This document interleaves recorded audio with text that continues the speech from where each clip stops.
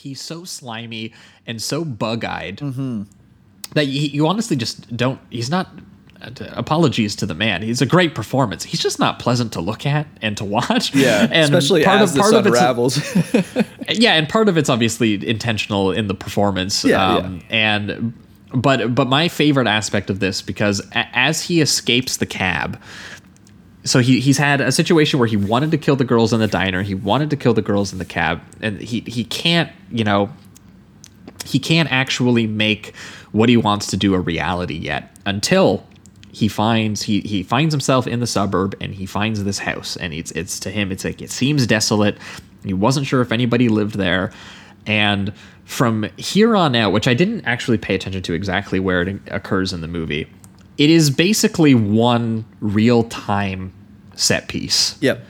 Yeah. From this house. And he's immediately thinking, wow, this house is so great for killing. There's like no neighbors nearby. The camera, once again, moving with his thought process, like observing the walls and the windows, including this part where he breaks the glass to get in, which, by the way, real glass, which is why it looks so kind of clumsy, which is and kind of like authentic, which again makes it feel that much more sort of physically kind of scary and dangerous that he, when he breaks his way in. There's another detail that they do when we'll get to the tunnel scene that is also contributes to kind of like the authenticness, which again makes it just that much more off-putting. There's something really like, just speaking on authenticness, it's there's something really off-putting about the sound design too in this. Like when he's walking around, they do, I believe anyway, like really loud ADR on like every single footstep he takes, and even when he breaks the glass, it feels like it's kind of like this faker or just larger than life sound, and then it gets into like with the tunnel, like with the dripping that we hear eventually, that kind of almost seems to both, or at one point in the movie, foreshadow the tunnel sequence, and then later on like remind you of the tunnel sequence. It's kind of like he's locked in that moment or something like that. But I really thought the sound design was creepy as hell in this. Yeah, well, and these early sequences especially, they just lock you into how excited he is.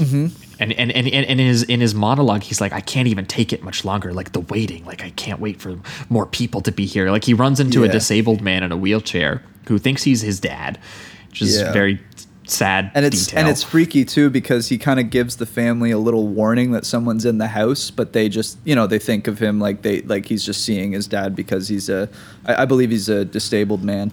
So they're just like, okay, he's probably just thinking that his dad is still here. And he's in a wheelchair as well. Yeah, and so, but then we cut to like, the people walking around the house, and he's just hiding in a room and trying to stay still while the dog is because like barking at him. A grandmother arrives with the daughter, and also an amazing, just total digression, wiener dog, one of the best wiener dogs, screen wiener dogs I've ever seen in my life. Agreed. And the dog also doesn't die. Yeah, which is kind of in nuts. fact, it almost seems probably like the most he wants surprising to part. take him along the ride a little bit. He's at a certain point after the dog kind of saves the day a little bit. He kind of calls the cops over. Yeah, a little bit. Calls attention.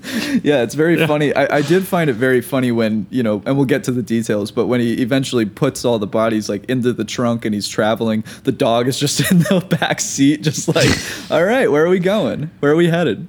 I find that very funny that he ended up being a friend to the dog in some sense.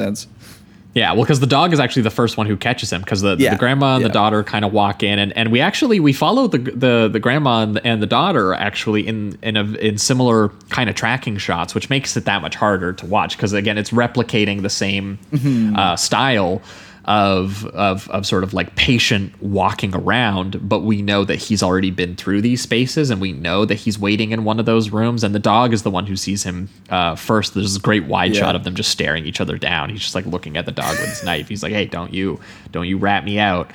And they replicate the shot actually with him standing in the dark room in the foreground, while Sylvia, the daughter, is running the water in the bathtub in the background as well.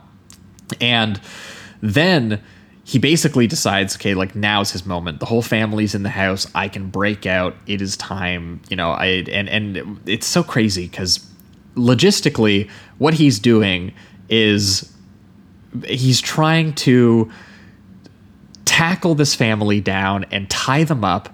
And once again, this film is just so ugly in its focus on how arduous and like senseless all of this is. Yeah. Like the focus of this is like his sweat and his saliva while he like drags a body across a carpet, or like when he decides to very clumsily charge tackle like a defenseless disabled man. We're like, dude, yeah, it's so pathetic, and it's so intentionally like unpleasant and uncomfortable to watch. Yep. That it is probably the more truthful version of this film, that it wouldn't be like this, you know, that in Maniac, where again he feels like he's planned it through and he's effectively scared them. What's scary about this is how the fact that he has sort of how he has planned it out, but every single thing goes wrong, and there's so many insane details to this, like when he's like clumsily lurching for the door, or when he just like, in order to distract the grandma, he like just flips the brother over in his wheelchair, right? Or like when he assaults the grandma and his dentures fly out, and the dog is like chasing the dentures around trying to pick them up, and like it's just small little things that you wouldn't think about that make this once again feel more, I guess, kind of authentic. Like they feel like bizarre details that would actually occur in real life. Yeah, and like it's so locked onto him. Like they show, when we say like, you know, he's dragging a body, for instance, it's not something where they're just dishing you the information that you would require to know that he's getting one place.